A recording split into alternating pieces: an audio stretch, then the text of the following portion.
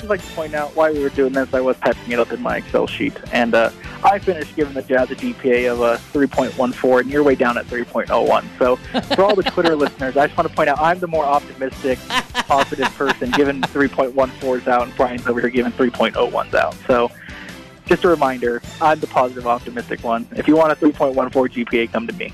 Welcome into Home Court Press Utah Jazz Talk Weekly Thursday edition? Thursday, I guess? I don't know. It's not the fun alliteration that I'm used to with Weekly Wednesday, but this is your host, Brian Priest, joined, as always, by McCade Pearson.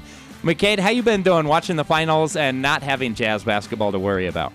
Well, I've watched a ton of Olympic qualifying tournament. I've watched some of those warm-up preseason games down in Vegas. I'm watching the finals. I'm hanging in there in my basketball obscenity. I'm getting as much as I can. But did you watch the WNBA All-Star Game last night? I did not. I was hanging out with some friends. How can you even call yourself a fan of basketball? I watched it. I've seen more WNBA basketball since the Jazz got eliminated than I have NBA basketball. I will say I wish I would have bet on that because Vegas, for about 3-4 hours there, didn't realize that it wasn't going to be an actual All-Star game, and so they put their over-under at like 250.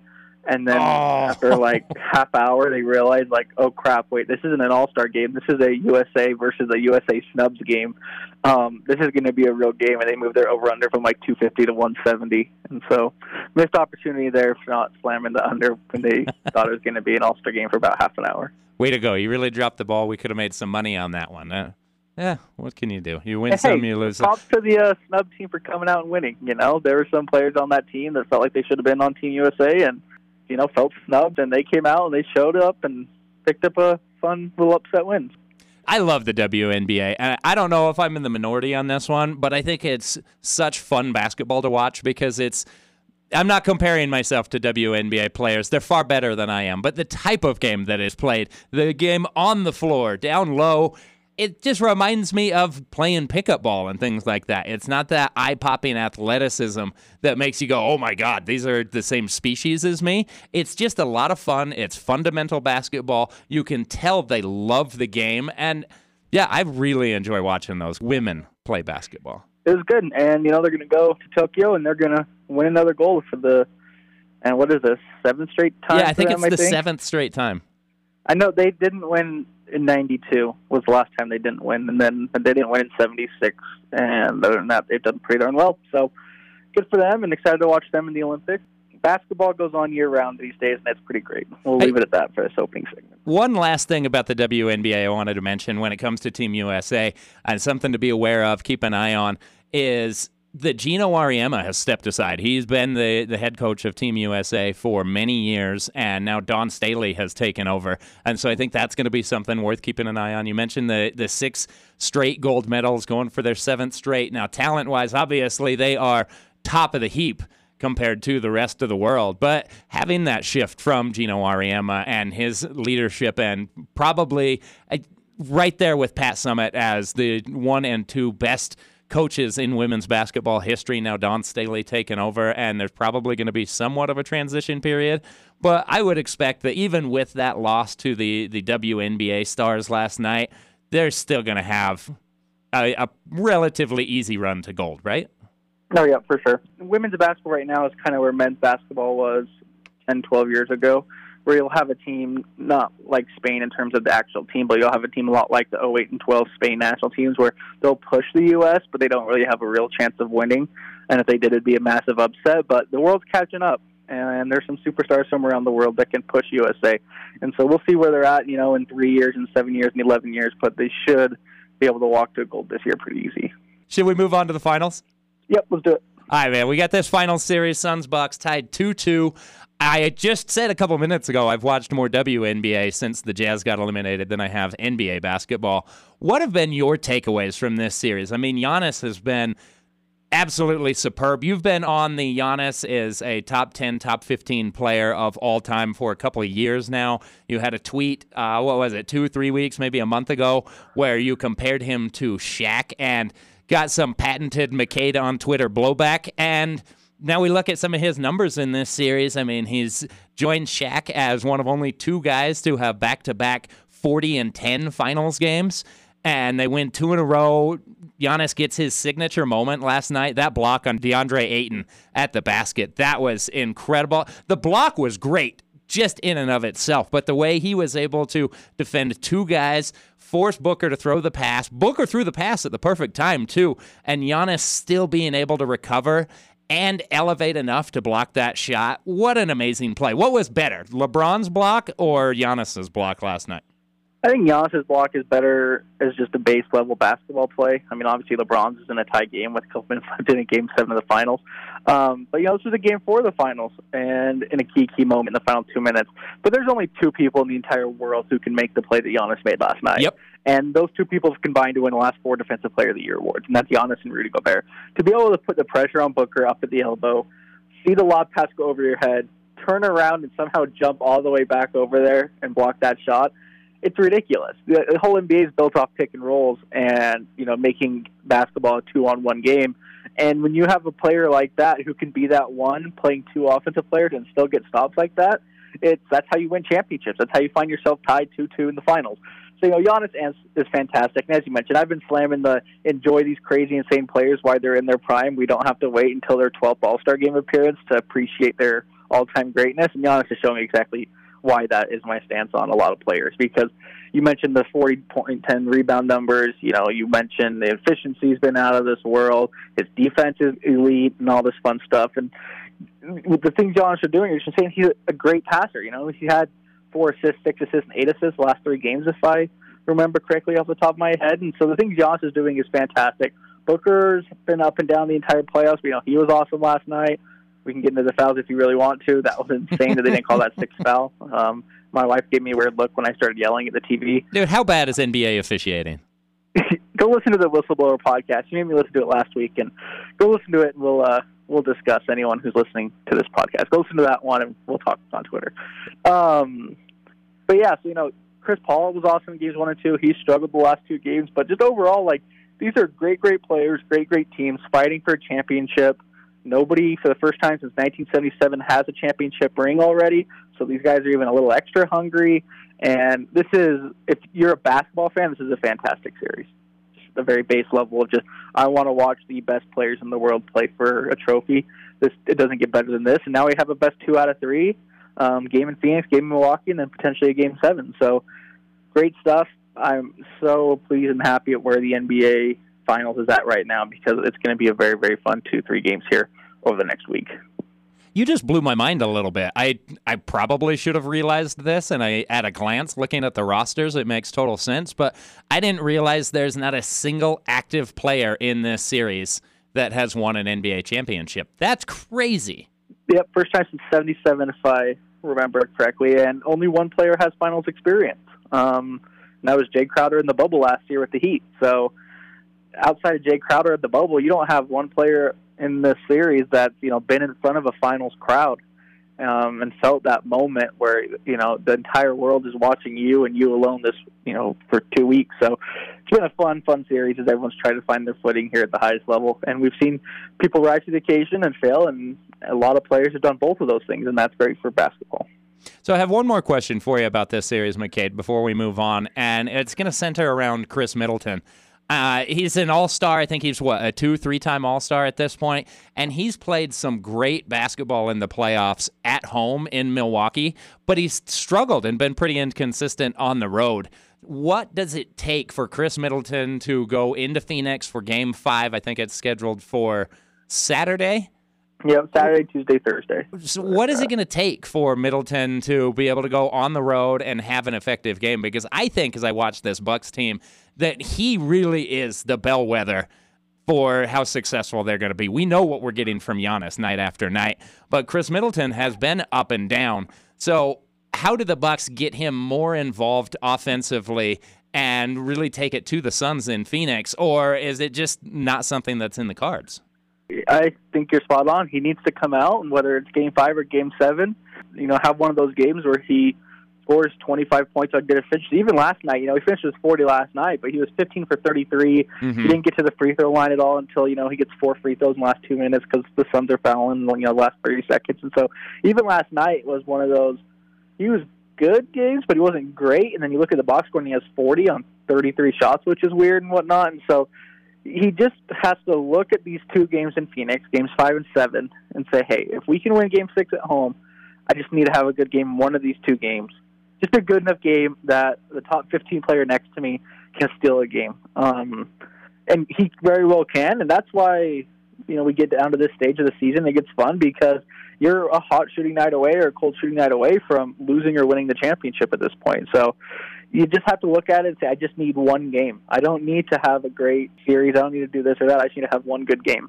I look forward to the final 3 games of this series. I mean, really, you break it down to its basic component parts, tied 2-2. This is a best-of-3 series now, and the Bucks really, they need just one game on the road from a guy like Chris Middleton or from Drew Holiday or somebody like that to be able to steal a game in Phoenix. And then on the other end, the Suns need that exact same thing. If they can get 20-point performance, 12 assists from Chris Paul in Milwaukee in Game 6, they probably are NBA champions. If DeAndre Ayton can show a little bit more consistency. Last night, he wasn't great, only scoring 6 points, 3 of 9 from the field. But if he can have one of those 18 to 22-point games, get his 17 rebounds last night, 15 rebounds in a ball game, then both of these teams, we're getting down to the point of the NBA Finals where it's those secondary role players and guys like that really need to step up and just have one game, and that can put you over the top and win you a championship. And really even just one quarter, one half, 7-minute stretch, where if you can just stop and say, hey, if we can just, because these games have been close. I don't think a team had a 10-point lead all of last night. Like, if you can just stop and have a 7-minute stretch where you swing a game from you're down 4 to you're up 6, that can totally swing the championship at this point, which is fun. Every possession matters, and you watch these games, you can feel every time they cross half court, okay, this is a big play, even if there's 9 minutes left in the second quarter, which is the biggest downtime in the NBA game. So it's great. Let's start bouncing around the rest of the league. Looks like we finally have an answer on what happened to Kawhi Leonard. Sounds like it was a partially torn ACL, same type of injury that Spencer Dinwiddie suffered in Brooklyn earlier this year. So they haven't released an official timeline on this one, but the partial ACL tear typically is going to be a 6 to 8, maybe 9-month rehab, and it's Kawhi Leonard, so we never really know what the rehab process is, who he's even working with. I think the Clippers might be happy to know who he is working with on this one. But the big question with Kawhi is he's got I think it's a $36 million player option for next year. So does he exercise that option? Does he exercise the option and then work on a 4-year extension with the Clippers? I mean, what's the plan here, McCade? And do you think he even plays next year? Because that 6 to 8 month timeline puts him ready to play maybe around April, best case scenario next year? Yeah, we'll see. Spencer Dinwiddie, had the same injury at the start of the season. He just got healthy a couple weeks ago. So theoretically, yeah, you should see Kawhi news probably around the All-Star break, and then he probably slithers into March or April would be the ideal dream if you're the Clippers fan. But yeah, his contract situation's right here in 2 weeks, and that's important. So he can opt in and wait until next year and sign a 5-year max deal if he wants to do that. He could opt in and add 4 years, $175 million if he wants to do that. He can opt out and sign a 4-year, like $170 million deal. So he's got a few options there. I have no idea what he's going to do. I would expect, if I had to make a guess, I would expect he opts out and signs a 4-year max deal, would be my guess. So we shall see. It'll be interesting. Either way, he's going to get paid a lot of money, and I would be worried about that coming off the ACL injury. Do you anticipate that he stays in L.A., or is there going to be a bigger market? Yeah, especially with ACL. I'm not sure if Miami or Dallas wants to go give Kawhi Leonard. Did I go out again? Yeah, you're back. Yeah, you cut out for just a second there if you want to restart that thought. Okay, I just turned off my Wi-Fi. Let's see if that helps. I don't know what that was. No, yeah, I expect him back in L.A. I'm not sure anybody wants to go sign Kawhi with this ACL news. You just don't know how. He'll come back great. We just saw what happened with KD and Achilles, but you never know if he's going to be that top 5 player again. Maybe he's a top 15 player instead. And then with Kawhi and his injury history, that's scary. And, if you go out and sign him this summer, you're missing pretty much his whole first year, and that's frustrating as well. So I expect him back in L.A. For a variety of reasons. And, the main one being he's from L.A. and he signed there 2 years ago, and I don't know why he'd leave. So back to the Clippers for Kawhi. 2 years ago, I think I would have agreed with you without question. But after KD tears his Achilles, the worst injury you can have in pretty much any sport, and then ends up signing a max deal with Brooklyn, it's hard to say that somebody wouldn't be willing to pay Kawhi, even if he wanted to leave. Like, say Orlando. They've been talked about as a team that's interested in Kawhi Leonard. Would they be willing to pay him for a year while he rehabs that knee? I don't see why they wouldn't. So it would give them time to let that young roster continue to develop, and then they know they have a star coming back, whether it's a top 5 player or a top 15 player. You know, the way the max contracts work in the league, he's going to make that money somewhere. It's just a matter of, is it going to be LA paying him, or will it be another team and he decides that pastures might be greener elsewhere? For sure. And I think, obviously, the Clippers are going to be willing to pay him, and I think he's going to want to go back to the Clippers. So that's where I think he ends up for obvious reasons and a variety of reasons. So I just mentioned the Magic as you know, a possible Kawhi destination, probably not likely, but somebody who we know is going to Orlando. Jamal Mosley has been named as the Magic head coach. He got a 4-year deal, and this is a guy who has been an assistant coach under Rick Carlisle for several seasons in Dallas, was, for a brief period of time, sounded like a favorite to get that Dallas job.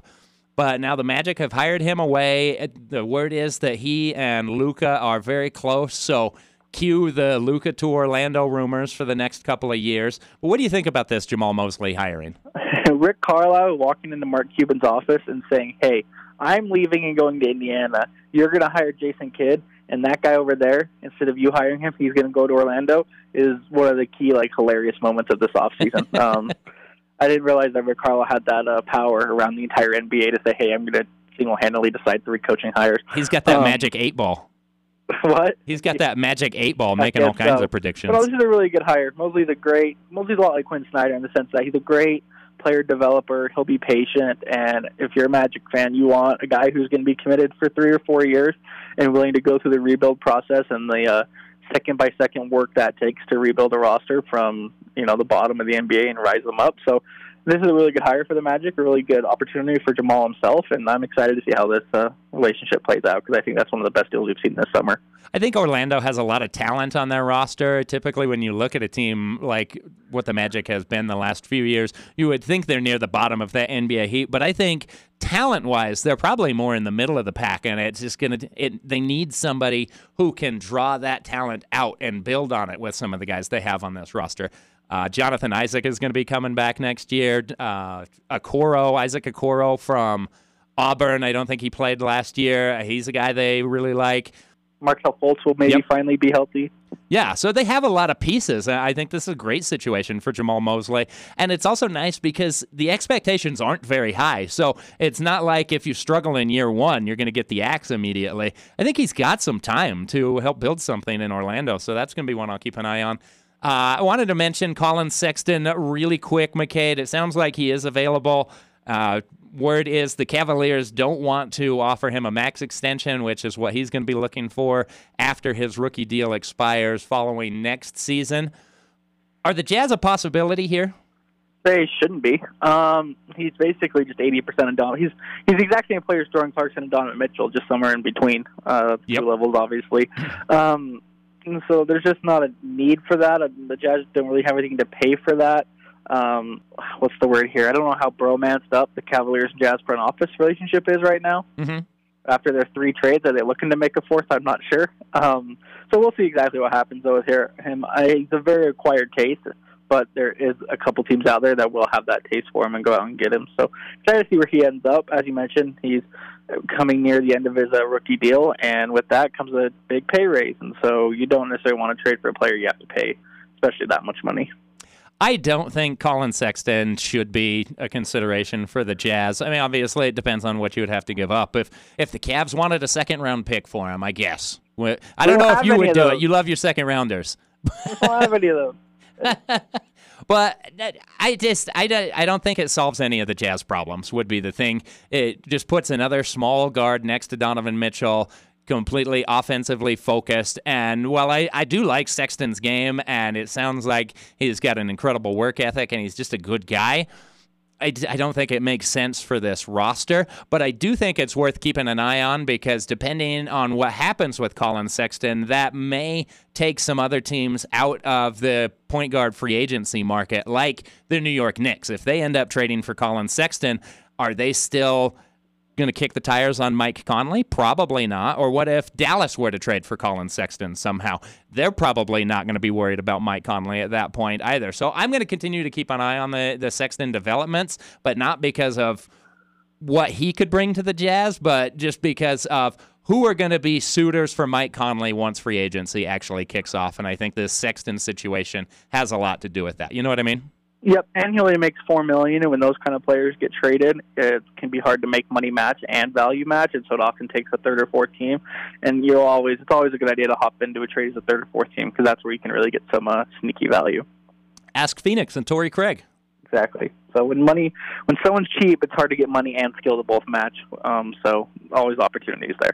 Okay, McCade, we're at 24 minutes. You have 6 minutes or less to tell me about the U.S. Olympic team losing to Nigeria and Australia before they beat Argentina the other night. Okay, Nigeria is good. People don't realize that. When the initial odds came out for the gold medal, I said Nigeria is probably one of the sneaky bets to win gold at 100-1 because they're not. I mean, they have 7-8 legit NBA players. Mione's on that team and he's playing okay. Even the non-NBA players are guys with NBA experience. I want to say 10 of their 12 players that will make the final roster have NBA experience. And so this isn't we just lost a whole bunch of random nobodies from a random African country. Like, Nigeria is really, really good, and they could have a few more players had some players made different decisions. Bam is a big one. Has dual citizenship with America and Nigeria, and he's obviously on the American team. So that's, a legit all-star that could have been on this Nigeria team. That being said, USA shouldn't lose to Nigeria. They were 30-point favorites, which was always a little bit of a reach. But give Nigeria credit. They are a good team with good NBA players, and they're just getting better. And so this win is surprising and fun, but it shouldn't be shocking. And then Australia just doesn't care anymore. Patty Mills has been around forever. This is going to be Joe Ingles' fourth Olympics. You have young guys in Thibault and Dante Exum. So this is a good NBA roster as well. They beat the U.S. World Cup team a couple years ago in Australia, and they just don't care anymore. They've played USA 8-9 times in their careers at this point, and the awe factor of, oh my gosh, we're playing USA is past, and with that comes confidence, and now all of a sudden Australia's beat USA 2 out of 3 times over the last couple of years. So concern for USA, sure. Greg Popovich deserves some criticism, absolutely. Maybe Coach K deserves a little bit more credit for keeping USA teams taped together like he did in the past. Yeah. But USA is still heavy favorites for gold. They should still win gold, but at the end of the day, you're 3 games and 1 loss out of those 3 games, and all of a sudden you're not winning gold. So fun place for the world to be in from a basketball standpoint. There's a variety of teams that could win the gold medal. The USA in the field, I would probably take the field at this point. Despite USA being heavy favorites, I still think they have probably a 45% to 50% chance to win gold. But that means we have a 50% chance of a Luka Doncic or a Rudy Gobert or a Joe Ingles or a, heaven forbid, Luis Scola or somebody coming through and pulling off a good upset when we get to the actual games that matter here in a few weeks. If I had to bet on it, I would absolutely take the field right now. This Team USA squad they don't look like they've ever played together. It's just a collection of all-stars, which is great. They have a ton of talent, but they don't have a team. They're still missing 3 guys right now that are playing in the finals. Devin Booker, Drew Holiday, and Chris Middleton are all scheduled to join the team once the finals end. And I think that's just another subplot that's going to be interesting to watch. Are all 3 of those guys going to want to jump right back into the Olympics after a grueling 4 rounds of the playoffs? And I have my doubts about all 3 of those guys joining the team. But right now, I look at Team USA. They don't have a point guard. They don't have international depth. Center. And they don't have a center. Yeah, and it's just.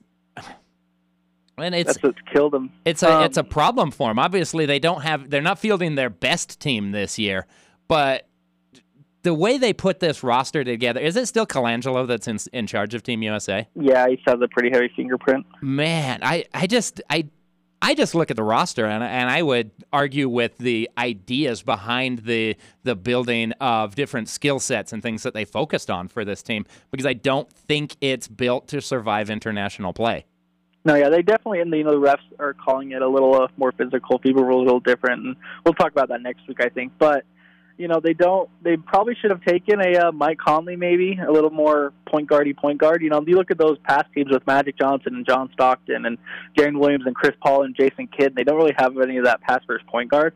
Maybe Drew can be that a little bit more than Dame. And then they don't have a center. They should have brought Jared Allen, Miles Turner, maybe Evan Mobley. Evan Mobley might have been fun on this team. The number 2 overall pick is who he looks like he's going to be. But they are just squished down into, we have a whole bunch of wings, and that works a lot in the NBA. I'm not sure if it'll work in FIBA, and yet they're still the most talented team. They should still win gold, but it will definitely be a fun Olympic experience here in just over a week is when it starts. All right, McCade, I think that's all I had for a look around the league. Should we take a quick break and then jump into Jazz grades? Yep, let's do it. Thanks for listening to Home Court Press, and we will be right back. Time out, help out this Jazz. If you haven't had a chance, check out the Jazz Pod Co-op on Twitter. It's a group of podcasts with like-minded people that just want to share their opinions on the Jazz. Here's a preview. Mark and Doug Hinsey on the 2s and 3s. The weird things about dude shots is like my favorite NBA subcategory of thought. That definitely gets Mark going for sure. And or they're like the length of their arms affecting something. I'm like, whether they jump off of 1 foot or 2 foot. Right. Emily and McCoy on the Jazzagals. If anything, that video also reminded me how just a few inches difference it was between us being on one side versus the other. Well, we all know a few inches can make a difference. Logan and Jared on hitting the high notes. I don't even care if they're hurt. I mean, we're not going to dance on any injuries, but yes. I buy it. I buy it. I can't make any promises. I don't even care if it's a fluke or we cheat. I don't even care. If you're not cheating, you're not trying, right? That's what they say. And Brian and McCade on Home Court Press. With Bojan, Memphis is really struggling to shoot. So giving Bojan to the Grizzlies and then having the Grizzlies forward our first-round pick onto another team. If you can get Bojan a first-round pick and then get Memphis to throw in a first-round pick in Dieng and take Bojan, a lot of possibilities open for a guy like John Collins. Welcome back to Home Court Press. Brian Priest joined, as always, by McCade Pearson. We just got done looking around the league, talking about the Olympics, talking about Kawhi Leonard and his ACL surgery, the NBA Finals, of course, with the Suns and Bucks tied at 2 games apiece. But McCade, this is a Utah Jazz podcast, so we have to dedicate a good portion of it to the Utah Jazz, right? Absolutely. So why not look back at the 2020-21 NBA season and just give our grades for each guy on this Jazz roster, and we're going to give grades for the front office and the coaching staff as well. I think that part's going to get kind of interesting. Before we go too deep into this one, McCade, what was your grading criteria for this? How did you decide the letter grade to give Rudy Gobert an A? I think that one's probably pretty unanimous, but for some of these other grades, how did you weight regular season versus playoffs, being available and playing all 72 games versus missing 12, 15 games, things like that? What was the criteria you went through to come up with your grading? So if you would have told me what they did this year, if I would have gave a prediction preseason and they would have done exactly what I predicted preseason, I'd give them a B-ish. Okay. Anything up or down below that is disappointment or excitement of, hey, they did something more or less than I was expecting. And so with Rudy Gobert, you expect him to have a borderline defensive player of the year. Maybe he wins it, maybe he doesn't, kind of depending on how the narrative goes. And, you expect him just to do his thing, and he did that. But the Jazz were the number 1 seed this year. A big part of that was Rudy Gobert, obviously. So Donovan Mitchell goes out for 20 games, and Rudy was fantastic the last 20 games to close out the season. And I don't think the 1 seed was in any of our – it was in our dreams, but I don't think it was in any of our realistic outcomes. And there's a reason the Jazz were the 1 seed, and that's Rudy Gobert, Donovan Mitchell, Mike Conley. All 3 All-Stars played better than I think we expected coming into the season. Yeah, I think that's pretty fair, and that's pretty similar to how I graded this. I had my expectations coming into the year, which probably in the same realm as you would have been right around a B for anybody just meeting those expectations. But I did weight the playoffs a little bit more. So for a guy like Mike Conley, who missed pretty much, for all intents and purposes, the entire second round against the Clippers, I did dock him for something like that. But overall, it was just, what did I expect from each player? What did we actually get from them? And then what what was their actual role in that? Like, there's some guys at the end of the bench, and we'll talk about this more as we get to it, but do they get a low grade because they didn't play well? Do they get a low grade because they just weren't played and they didn't get opportunities? Or do you give them incompletes? Like, how do you do some of those things? But we'll discuss that as we get further along. All right, McKay, should we start with Rudy Gobert? Let's do it. I do like Rudy. I have Rudy today. Got a little better than last year. Probably the best defensive player we've seen, defensive individual season we've seen in at least 10, 15, 20 years, if not ever. He did exactly what the Jazz needed him to do this year. I have very minor complaints, so I gave him an A. I also gave him an A for all the reasons you mentioned. He got his third Defensive Player of the Year award. In 100, or over the course of 100 possessions this season, Rudy averaged 22 points, 21 rebounds, and 4 blocks per 100 possessions all year long. Just incredible 2020 numbers. He was second in the league in blocks per game, field goal percentage, rebounds per game. Rudy was one of the best players in the NBA all season long, and he is the type of guy that the Jazz floor can only go so low with Rudy Gobert healthy and on this roster. So for those reasons, I felt like I had to give Rudy an A. What about Donovan Mitchell? I gave Donovan an A-. He was fantastic offensively this year. Didn't quite see a jump defensively. Then, of course, the ankle injury, and it lingered in the playoffs for whatever reason. And there's a disappointing finish there, obviously. He was great in the playoffs, and yet at the same time, you saw his perimeter defense in the playoffs be a big reason the Jazz got eliminated the last 2-3 games, so they lost. And so I gave Donovan Mitchell an A- because they're just those minor defensive issues. As want to win a championship, he's going to have to become at least a neutral defender. I gave Donovan an A. I understand you A-, and I actually had down here, where's the defense? And this is a guy who was drafted talking about how the defensive end was the best aspect of his game, and we just haven't seen that over the course of his career. But when you're talking about the playoffs and the defensive issues he had against the Clippers, I'm not going to fault him for that. I mean, the guy was playing on one leg, and he was doing so much offensively. He was doing more offensively than he had been over the course of the season when healthy. So I'm not going to take it away from him and give him an A- there. I got Donovan at an A as well with Rudy Gobert. A couple numbers as I was looking at Donovan's improvement this year and why he got an A. His playmaking. He averaged 7.5 assists over 100 possessions. That was an increase of 1.5 assists over last season, which I think was one of the big things we were looking for from Donovan, is can he improve his playmaking and show the ability to be a point guard, which I think he did last or this season. And then shooting-wise, Donovan was great. He showed himself to be one of the best shooters in the NBA. He made nearly 5 threes per 100 possessions, and he shot the ball 2% better than he did last season as well, with more defensive pressure on him, with more focus on the game plan, and he still was able to improve his three-point shooting. I loved what we saw from Donovan this year, and it just makes me think that he's still going to be able to take another step next season, because if you can increase your level of play that much in the playoffs at the level of health that Donovan was playing at this year, then I can only see him getting better next year.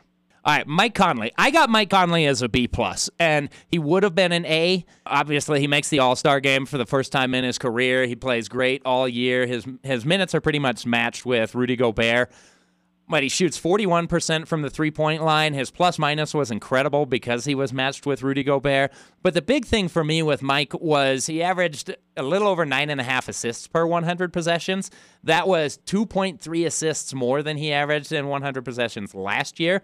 And I thought was the real indicator of how much more comfortable he felt in this Quinn Snyder Utah Jazz offense.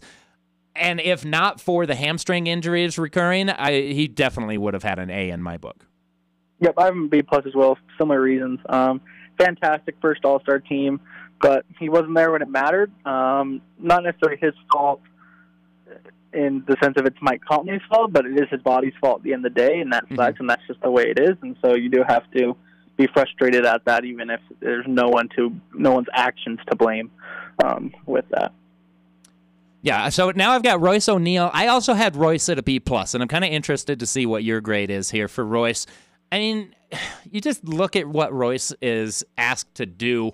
He's undersized. He is tasked with defending the other team's best perimeter scorer night in and night out. I think he spent more time on the other team's best offensive threat than any other defender did in the NBA this year.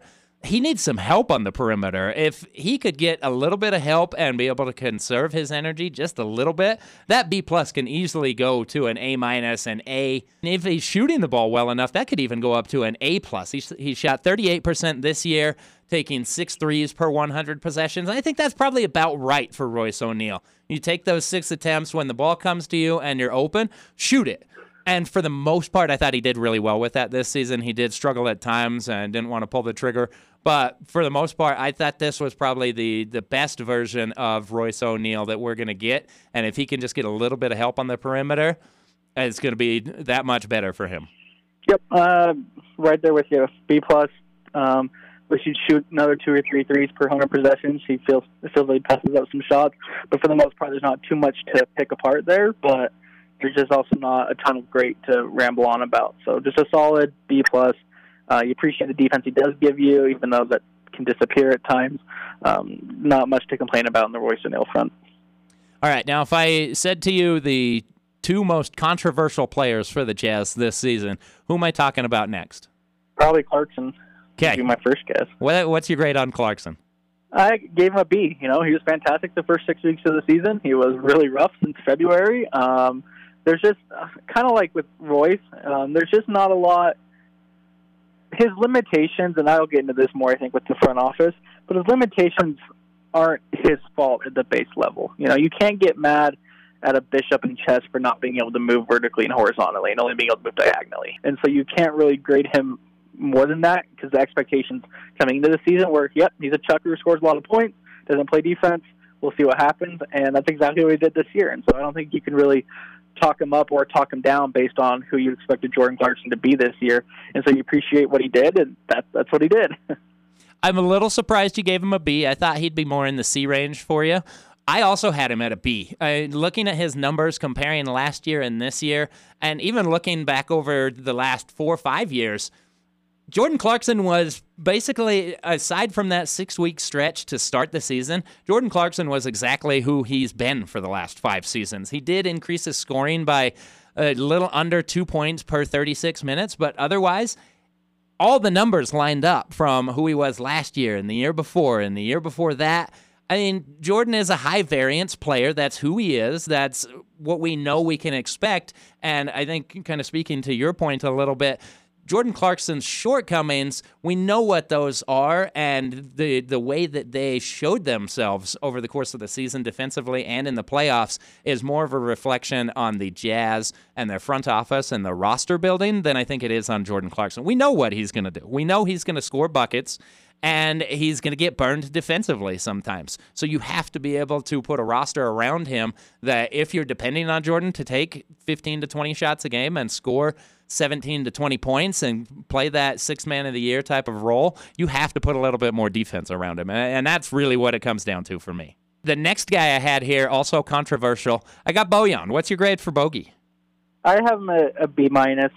Scoring drops. He kind of disappeared a little bit, and yet one of the key moments of the year is, Donovan Mitchell goes down the last 20 games of the season, and the Jazz are trying to hold on the 1 seed, and Rudy Gobert and Bojan just both take their games to the next level and get the job done. That Denver game comes to mind where he scores nearly 50 points and helps the Jazz get a key victory, and he did things he should have done.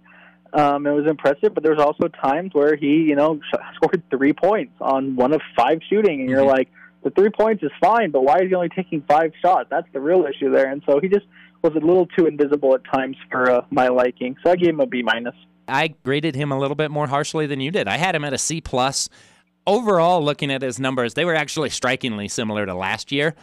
But what I thought hurt Bojan at times, hunting for fouls as he would go to the basket, hurt him all season long. It seemed like there were a lot of times where he was actually more focused on trying to get the foul call than he was on just making a shot, and that was frustrating for me to watch. He's always seemed more comfortable when Conley, Mitchell, or Clarkson sit and he gets a few more touches. Not even necessarily more shots, just more touches to be in a rhythm. He's definitely a rhythm type of player. One thing that I couldn't dock him on at all was he's one of 11 guys, I think the number was. It might have been 13, but I want to say it's 11. league-wide that played in all 72 games this season. The Jazz actually had 2 of them in Bojan and George Niang, and I'm just a big fan of a guy being available. Even if he's a little bit inconsistent, we knew every night that Bojan was going to be in that starting 5, and that was kind of a comfort. Thanks for tuning in today. It's Season 3 of Home Court Press with McCade Pearson and Brian Priest. An earlier than expected Jazz playoff loss can't get us down for too long. Look for our weekly Wednesday as we dive into full off-season mode, discussing Utah Jazz news, speculation, and rumors. Home Court Press can be found on any of your major podcatchers, including Google, Spotify, and Apple Podcasts, and on Twitter at HomeCourt_Press. And please, if you like what you're hearing, share, rate, and review so we can expand our audience. Lastly, give McCade Pearson a follow on Twitter at McCadeP8. And you can find me, Brian Priest, on Twitter at BPriest24. As always, thanks for listening to Home Court Press. Take note. Now, back to the show. It was, and that's one of the reasons the Jazz were so good is they did a good job of staying healthy this year. Mike obviously missed a couple games here or there, and then he got Donovan ankle injury, but Rudy played 71. He missed that back-to-back against the Lakers. Joe played, 66, I want to say off the top of my head.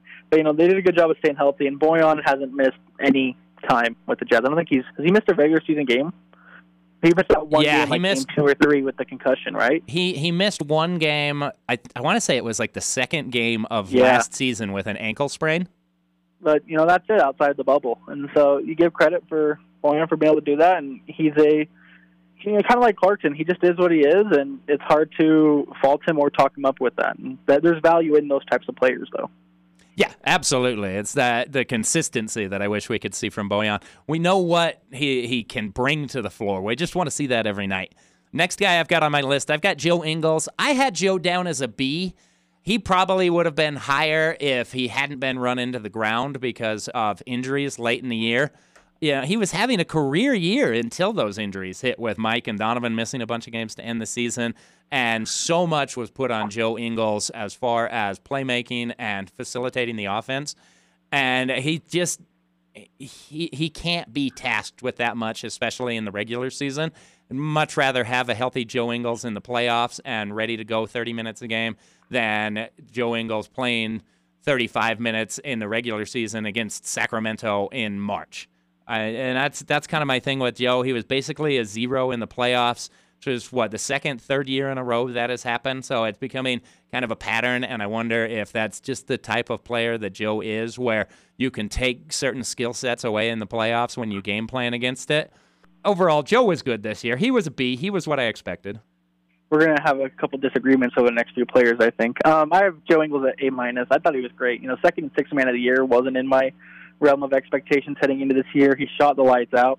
Was flirting with 70 true shooting percentage there for a while. Mm-hmm. I thought he was better in the playoffs than people think.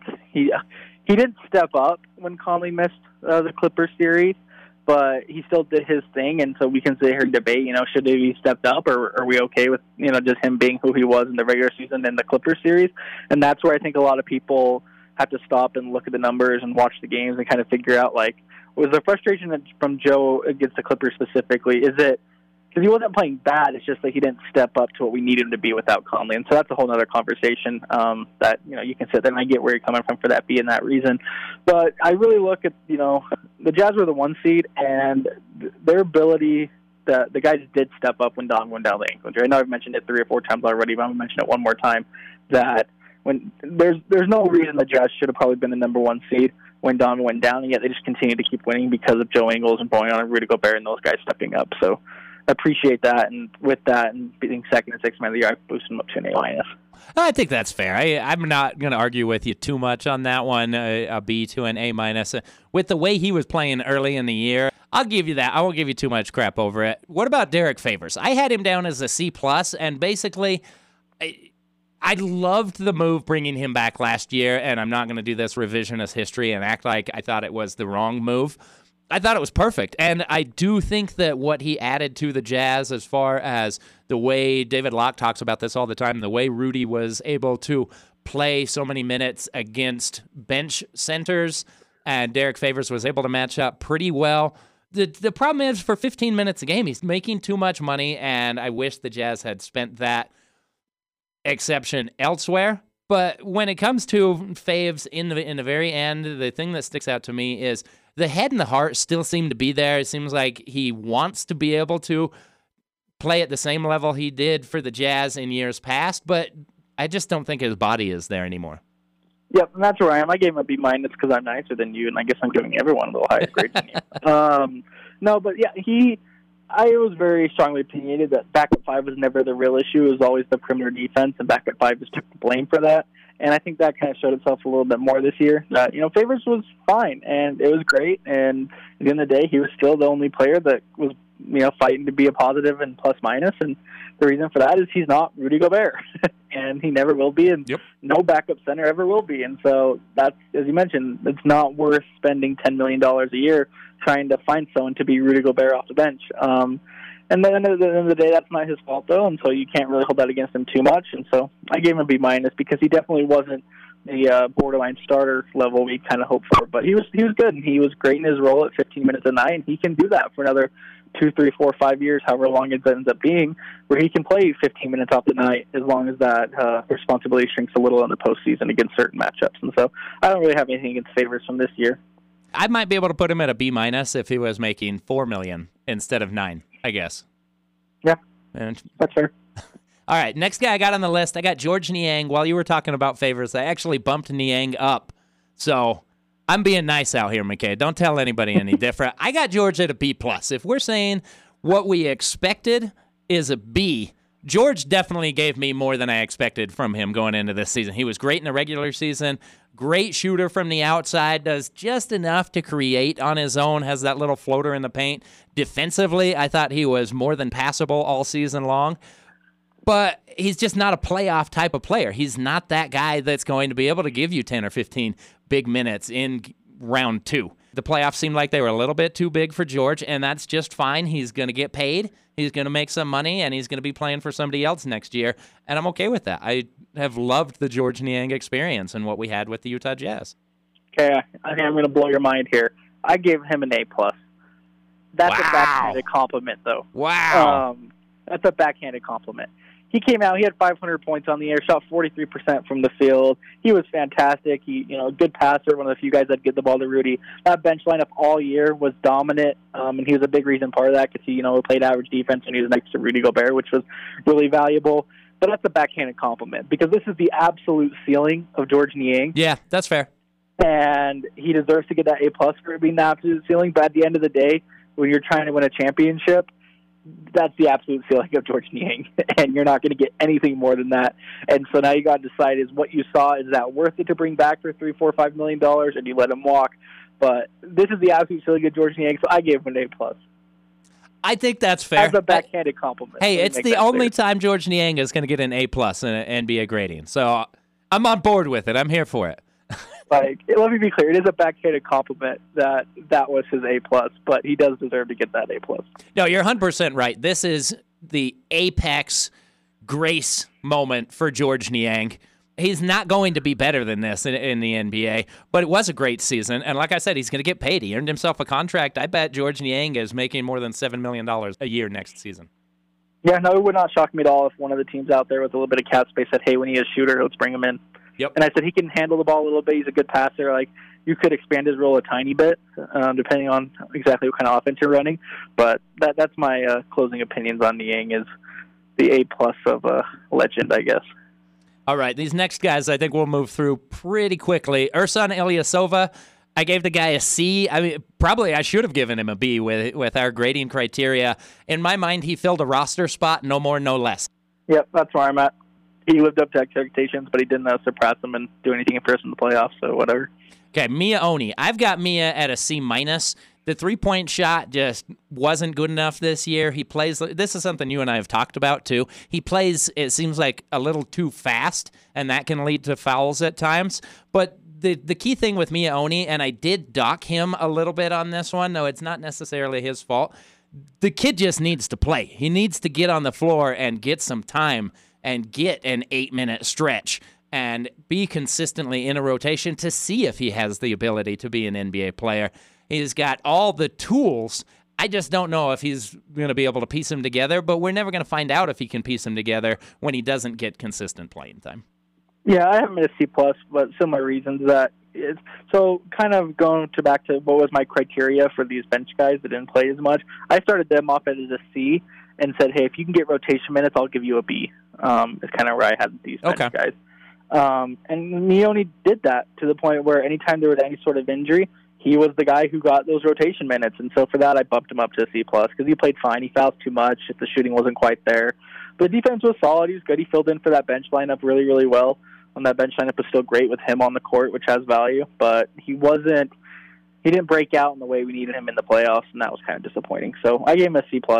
So here's a Mione question for you. His contract next year is guaranteed, I think, the first week of January. Does he make it to that date, and do the Jazz guarantee that deal, or is he finishing next year on a different team? I believe he finishes next year on the Jazz, but the Jazz goal should be, this offseason should be, let's get to a point where we feel comfortable cutting Mione in January. Let's get enough perimeter defenders that we can cut him. And the reality is they probably won't get to that level, and that's okay, and they can keep him, and that's fine. But that should be the mindset of, hey, if we can get comfortable enough to cut him, then we're doing well. So I do expect him to finish next year on the Jazz, though, when it's all said and done. All right, Jarrell Brantley, what do you have for him? I gave him a C. We just didn't see anything from him so I guess I could give him even lower than that. But he just didn't break out. And with all that comes a lot of C's and C minuses that, hey, you had your small chance for whatever reason, and you didn't impress, whether it was in practice or in games, and now you're probably not coming back to the Jazz, at least not in any significant role by any means. So I gave him a C just because there's just nothing there. I think the next two or three guys we're going to talk about are prime indicators of what the disconnect was between Dennis Lindsay and the front office and Quinn Snyder and the coaching staff.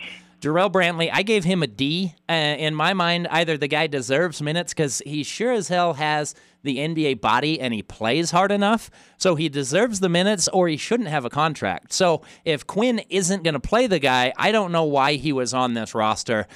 That's exactly where I'm at. A lot of these guys is, okay, you have this player that you could potentially use in this kind of situation, and then we just never saw him in that situation. Mm-hmm. And whether we want to blame the coaching staff or front office on that, that's a conversation in and of itself.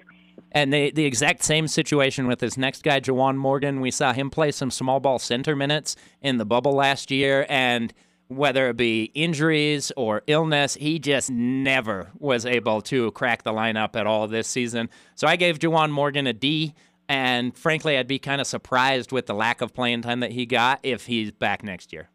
Yep, and I gave him a C minus. Probably should get him lower grade, actually, because that exact same thing. Like, you got to start in the playoffs last year, and you couldn't get more than 150 minutes this year. Like, come on.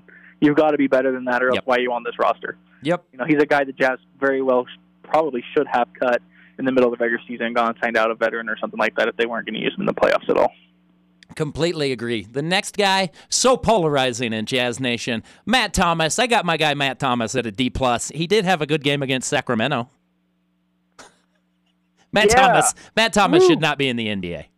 I have him at a C minus. Yep.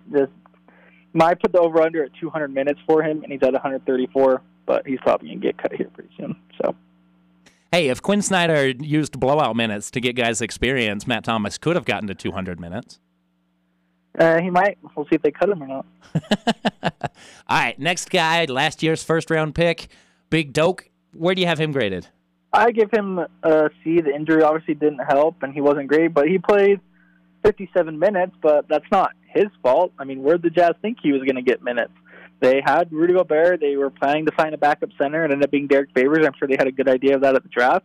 And, 4 games Derek Favors missed, they went with Juwan Morgan off the bench instead of Udoka. So I don't know what else to say there than he played 57 minutes this year, and so not love, not hate, more hate to pick than the player himself. This is the only player I didn't give an actual grade to. I've got incomplete for Azubuike because when he was on the floor in those 57 minutes, he looks like he belongs in the NBA. I don't know if his game is going to translate very well or if the free throw shooting is ever going to allow him to get consistent minutes on an NBA floor. But that injury just completely derailed him in the bubble. I'm going to leave Doke as an incomplete just because he did get that first-round pick status but wasn't ever really healthy enough to show that he deserved it or could contribute to this Jazz team. So this other guy I just mentioned, his name, Elijah Hughes. I really like Elijah Hughes, but I don't think I could give him any more than a C just because he didn't get very much playing time either. When he did play, he did what he's good at. He shoots the ball and he makes shots. He just didn't offer anything else. Hopefully his defense improves and next year he can be a rotation contributor. I'm a little nicer than you. I give everyone a little bit higher of a grade. I gave him a C+. I thought he looked pretty good in the G League, and there might at least be something there, and that has some value. So I went out of my way, and I gave him a C+. And then I got Trent Forrest. Now, Trent's a guy I gave a C+ to. I might be biased on Trent Forrest, but if he can develop anything resembling a shot, that guy's an NBA point guard. I gave him a B. I thought Really? he was good. Okay. He played minutes. He got 300 minutes, 11th highest on the team, and if you can get that out of a two-way guy, that's impressive. It wasn't always pretty. The offense struggled at times, but good defensive player. And if you can get a two-way guy to step up and give you 300 solid minutes, I think that's a win. And I talked about how I started with a C, and Trent Forrest 100% earned a right to be on this team next year. Whether it's back as a two-way guy or if he's able to slide into the 15th spot on the roster, we'll see. But I think he's for sure back, and if he's for sure back next year, I think that has a lot of value in this sort of ranking type thing. I'm still saying I'm probably wrong at this point, but I'm going to keep saying it. I think Trent Forrest is the backup point guard for the Jazz next year. And I love the idea of it. Hopefully that guy's shooting 1,000 shots a day right now. Something really could be good from him if they make him shoot 5 3 a game in the league. Yeah. All right. We don't have any more players to go over, do we? I gave Shaq Harrison an F. Yeah, I'm not gonna grade Shaq Harrison. You get that, then you get an F. Yeah, we're good on the Shaq Harrison. What was your grade for Gerald Brantley? My grade for Brantley was a D. I wish he would have played more, and like I said, either he deserves to be on the floor or he shouldn't have a contract and he should be playing in Europe working to get back. That's where I was with Brantley. All right, let me ask you the last two here. Do you want to go coaching or front office first? Let's go coaching. Okay. I'm curious what you're going there. All right, I gave Quinn a B as far as coaching. It might. No, I think a B is very fair. I mean, this team moved from a 5 seed up to a 1 seed this year. They were never expected to be in the running to have the best record in the NBA. But the playoffs, Quinn got outcoached. I thought he got outcoached in both of those series. I thought that Taylor Jenkins with Memphis was better than Quinn. The Jazz just had a lot more talent. I thought Ty Lue was very clearly better than Quinn as far as adjustments go. Now, Quinn was coaching with one hand behind his back because of the injuries to Mike Conley and Donovan Mitchell. They just didn't have some of the options that you would have hoped for. But it also just didn't seem like he tried a whole lot. And that was my problem with the coaching this season, is I didn't feel like Quinn was making an active effort to develop guys at the end of the bench. And then when it really came down to it, I just didn't think he adjusted very well. Yeah, I give him a B+. Again, because I guess always give one nicer grade than you. Because I thought Quinn is a great off-season coach. He works in the off-season and says, okay, we're going to do this instead, we're going to do that instead, we're going to do this. And that, I think, has the biggest impact in terms of adjustments, is what adjustments do you make in the off-season? But yeah, you get in season, specifically into a playoff series, and there was stuff that, wasn't great, was left to be desired. And you mentioned that the assets he had to work with obviously weren't the best. But, going to Rudy Gobert as a I don't know what the word I'm looking for is, plays 3 times a half.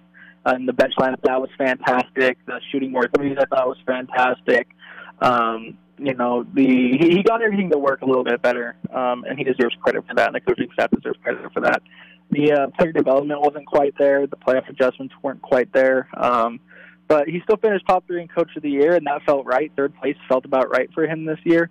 And so I gave him a B+ and thought he was just fine and far from the problem. That being said, you needed an A performance from him this year. He didn't give it to you, and so with that comes probably being on the hot seat next year. Mm-hmm. But the hot seat can be a good thing. People think, being on the hot seat, that means you hate the guy, that means you want him fired.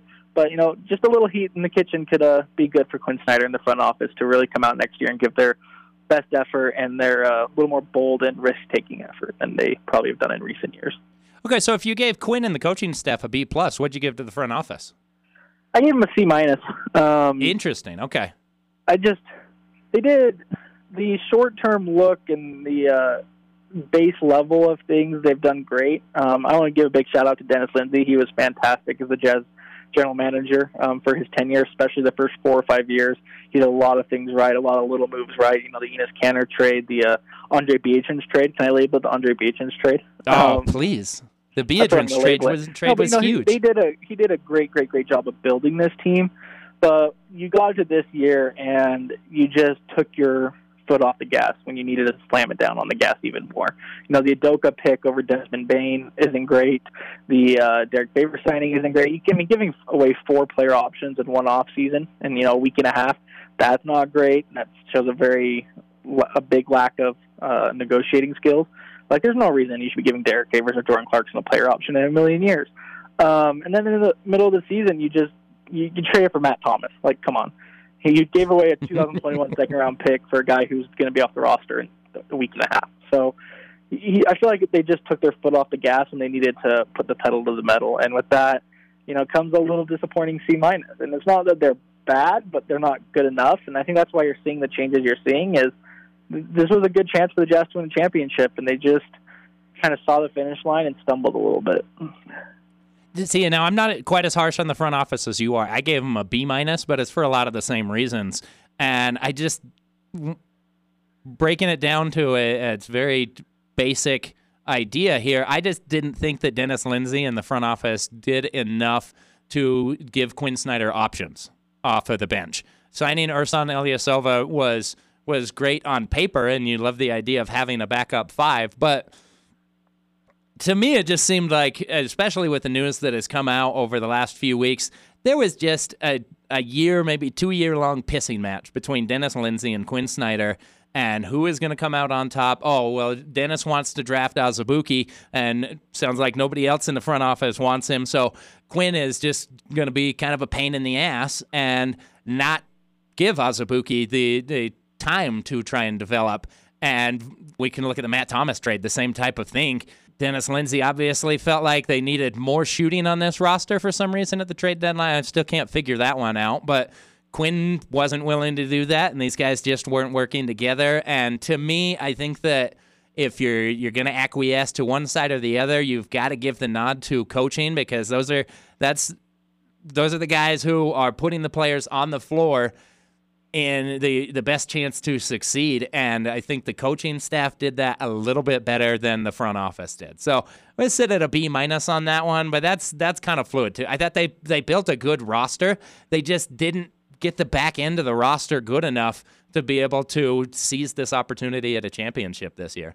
All right, McCade, you got anything else for us today, man? I'd just like to point out why we were doing this. I was typing it up in my Excel sheet, and I finished giving the Jazz a GPA of 3.14, and you're way down at 3.01. So for all the Twitter listeners, I just want to point out I'm the more optimistic, positive person, giving 3.14s out, and Brian's over here giving 3.01s out. So just a reminder, I'm the positive, optimistic one. If you want a 3.14 GPA, come to me. I think that anybody who just follows the two of us on Twitter would disagree with you there. But I've always said you're much more reasonable on the podcast than you are in 160 characters or whatever the limit is on Twitter. I'm not that hard of a grader, McCade. Come on, man. You barely gave a B average. Well, they got to earn the B average. I'm not giving out grades. Closer to a B+. Come on. I do think overall, though, you know, I can sit here and run joking numbers all day, and I think we can both agree that this season, for the most part, comes out between a B+ and a B. That the regular season was great. We had a ton of fun. I enjoyed it. Regardless of how the outcome is, I'll look back on the season. It was a fun, enjoyable season. But at the end of the day, the playoffs are going to leave a bitter taste in our mouths for years and years and years to come, because we kind of felt it in the moment. We talked about it countless podcasts throughout the year. You know, hey, perimeter defense is still an issue. Is this still going to work in the playoffs? Yada, yada, yada. And we got there, and it kind of fell apart a little bit. Not to the point where we can't repair it and fix it for next year, but to the point where it was frustrating, and, you know, we're still kind of angry about it. So I think a B+ for the season for the Jazz is right, and I think we got that right. That, you know, this was a fun year, and we should look back, and this should be a year that ages super well. That 20 years down the line, we'll look back at this as a great year, even if the playoff loss does sting. So, McCade, where can I find your positive and always completely reasonable takes on Twitter? Find me on Twitter at McCadeP8. That's MCCADEP8. I am a positive person, and I'll give out my A- and B+ more than Brian's B's. So Come give me a follow. McCade Pearson, ever the Utah Jazz optimist. If you're ever looking for positivity on Twitter about the Jazz, you know McCade is the guy to follow. And you can find me, Brian Priest, on Twitter at bpriest24. That's at BPREECE24. You can also find Home Court Press at homecourt_press. If you like what you're hearing, please remember to like, share, rate, and review the podcast so more people can find it. We always love being able to spread this one around. Well, McCade, I think that's going to do it for our Jazz grading. Next week, we are still working on a guest to do some Olympic previews. Hopefully, we're going to get a guy with some international playing experience to come on and join us. So we'll go through all of the Olympic conversation there. And then the week after is free agency, right? Yeah, it's coming up quick. Just 2 weeks from today. And, season starts in 6.5 weeks. 8 weeks is training camp. So it's coming up quick. Okay, so the next 3 weeks are planned for us. We got Olympic stuff next week, draft coverage the week after, and then we'll jump right into free agency. And, mid-August, we might take a week off or so as we get into kind of the doldrums of the off-season. But the next 3 weeks at the minimum are packed with NBA and Utah Jazz content. So thanks for tuning in to Home Court Press. Continue to check it out, and that'll wrap us up with a Take Note. Yeah. Hey, take a quick look at Snyder. Now take a quick look at Spider. Since 08, yeah, I've been a rider. Utah Jazz keep getting higher. Damn, all I can say now is whoa. Royce with the D, Royce with the O. One thing Jazz Nation gotta know. Clarkson's nickname is Sicko Mode. Even on the road, 4 more threes from Jiggling Joe. My breath stopped with Donovan gone, but Ingles came out looking like LeBron, like damn. Conley with the Midas touch, Bogey drops 30, yeah, that's clutch. Utah Jazz is doing their thing. My all-star vote, hashtag Niang. I do not like the Lakers, I just like D favors. Utah Jazz, they rock my socks. Go Bear, I love you and I love all your blogs. Are we surprised? This is a year we collect our prize. 2021 Utah Jazz champs. Heard it here first, now blast this jam like damn. It's true, Utah Jazz is better than you. Tappa Keg is the Jaeger Bomb crew, just won by 30. What you gonna do like damn? It's true, Utah Jazz is better than you. Tappa Keg is the Jaeger Bomb crew, just won by 30. What you gonna do like? It's true, Utah Jazz is better than you. Tappa Keg is the Jaeger Bomb crew, just won by 30. What you gonna do like? It's true, Utah Jazz is better than you. Tappa Keg is the Jaeger Bomb crew, just won by 30. Hold up. Coming wrong strong. Donovan Mitchell. Donovan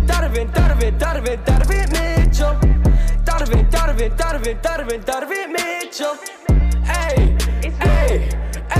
it's lit.